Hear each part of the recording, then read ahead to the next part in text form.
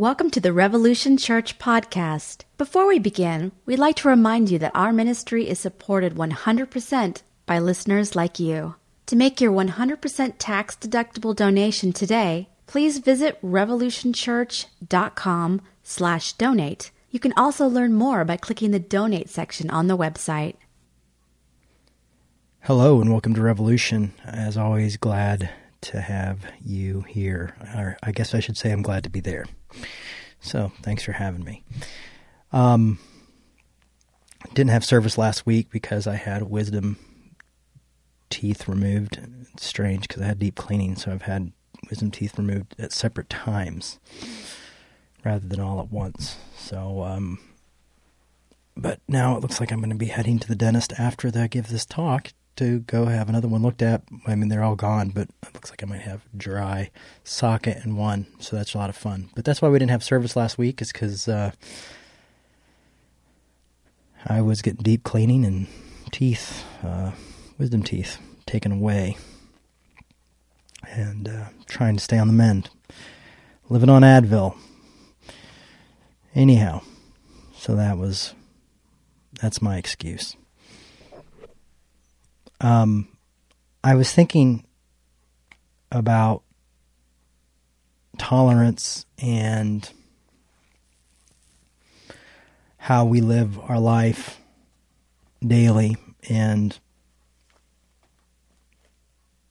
what's in the Bible, what in the Bible does give us guidance and direct us and can give us some good ideas of what to do in times where we feel that we have a lot of enemies or we feel like a lot of things are against us.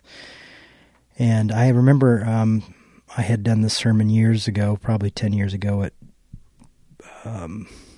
Youth Specialties called, I think it was Jesus Was Tolerant or Tolerance of Christ or something, I can't remember.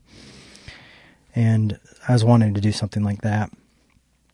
But as I was going through the Bible and as I was going through to prepare the sermon, I ran into a few different scriptures that I thought were interesting, and I thought it was really interesting, and it might be encouraging a way to live.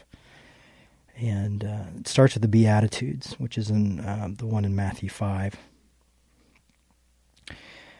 It says, "When Jesus saw the crowds, he went up to the mountain, and after he sat down, his disciples came to him.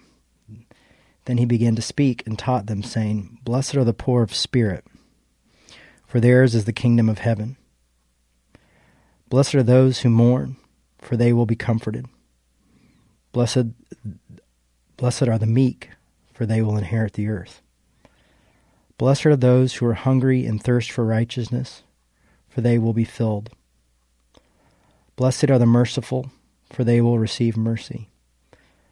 Blessed are the pure in heart, for they will see God. Blessed are the peacemaker, for they will be called children of God. Blessed are those who are persecuted for righteousness' sake, for theirs is the kingdom of heaven. Blessed are you when your people are vilified, when people, revile you and persecute you and utter all kinds of evil against you falsely on my account. Rejoice and be glad, for your reward is great in heaven. For in the same way they persecuted the prophets who were before you.'"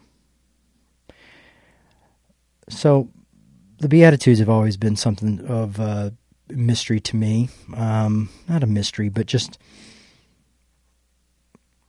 it's to me it's not just straight out of the gate clear.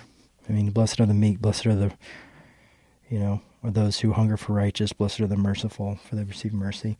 Yeah, these are things that aren't easy to do. Blessed are the poor of spirit, for theirs is the kingdom of heaven. I mean, does that mean that when we're poor of spirit, that the fruits of the Spirit are ours? I don't know if you followed the Galatians talk, but we talked a lot about that as the kingdom of heaven.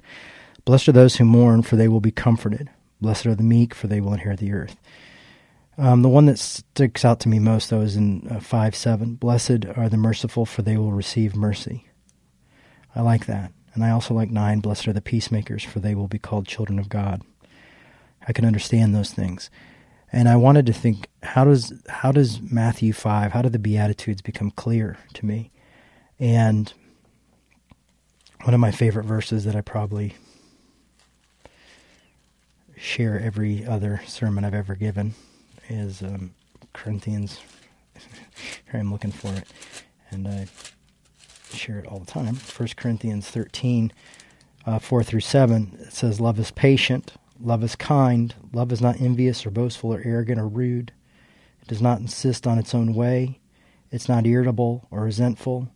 It does not rejoice in wrongdoing, but rejoices in truth. It bears all things, believes all things, hopes all things, and endures all things."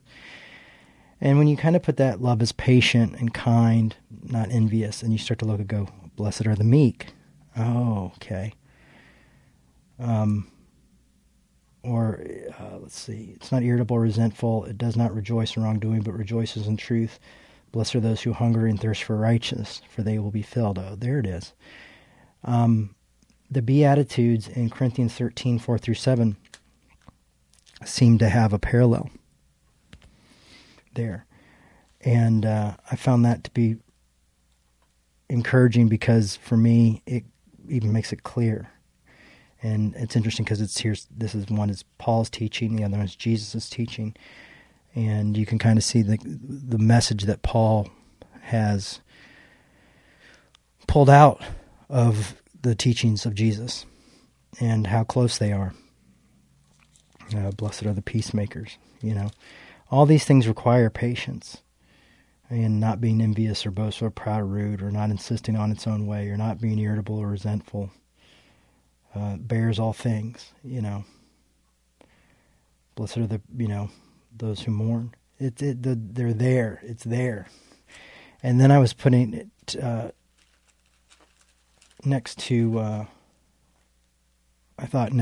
if you take that Matthew 5 and then Corinthians 13 and then look at Galatians 5:22, where it says, by contrast, the fruits of the Spirit is love, joy, peace, patience, kindness, generosity, faithfulness, and gentleness, and self-control. And you think, okay, self-control, meek, kindness, those who hunger for justice, gentleness, peace, blessed are the peacemakers. It's all there, in the Beatitudes, it's all there in the fruits of the Spirit. It's there in the idea of love. And so what does that tell us? Is that love is such a vital part of the Bible. It's such an, it is, if not a vital part, the most vital part of the Bible. And when you put these together, you see harmony. A harmony of, okay, then this is what it means to be, okay, it helps me to deal with being mourned and comforted. It helps me deal more with understanding, okay, this is what it means to be meek. Or those who are hunger for thirst for righteous, okay. Faithfulness and gentleness and kindness. Blessed are the pure of heart, for they will see God. Love, joy, peace, self-control. You start to see these things all come next to each other. And so for me, it talks to us about what tolerance is, a way to live amongst our enemies, amongst our friends, amongst people, is that who we're called to be. Matthew goes on to say in 5:39, but I say to you, do not resist an evildoer, but if anyone strikes you on the right cheek, turn the other also. This idea of turning the other cheek, it goes on to talk if anyone wants to sue you and take your goat, give them your cloak as well. This idea of going the extra mile, turning the other cheek. Literally, Jesus told the story of going an extra mile. A Roman soldier asks you to carry the pack for a mile, you go an extra mile. This is a guide to life there. I don't think the Bible is like, I have the directions. I have life's directions. It's called the Bible. It's the instruction booklet. It's a collection of writings and letters. It's like a library. I don't think it's an instruction booklet. But I do think there are some things that can be taken as instructions, or some things that can help guide us in a way to live, and to help find peace and love to others. And you see people like Martin Luther King Jr., who completely got this out of the Bible, and took that and took it and put it with nonviolence, and the two just perfectly came together. And nonviolence often shows the enemy who the enemy really is. It shows them, wait, if I'm the one doing the harm, if I'm the one doing the violence, if I'm the one saying the hateful things, all of a sudden the realization, the aha moment comes of, maybe I am the one who's the victim of misinformation here. Maybe I am the agitator. But that requires patience on our time and on our part. It requires us to be meek,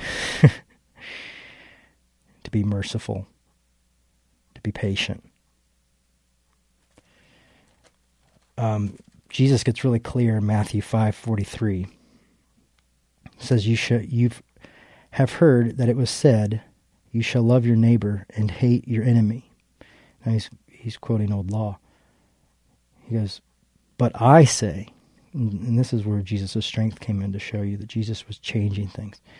"But I say to you, love your enemies and pray for those who persecute you, so that you may be children of your fathers in heaven.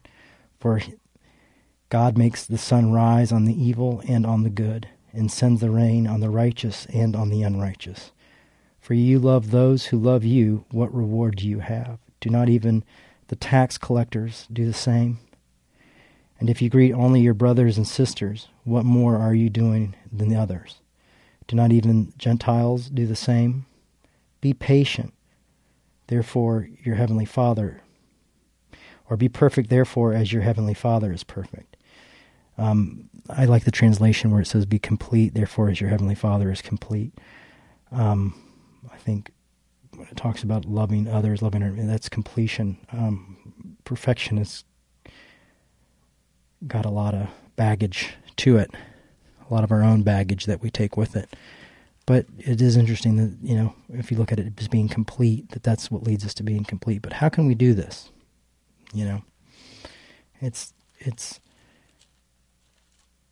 It's not easy to live what Jesus is calling here. It's not easy to practice the Beatitudes or have the fruits of the Spirit.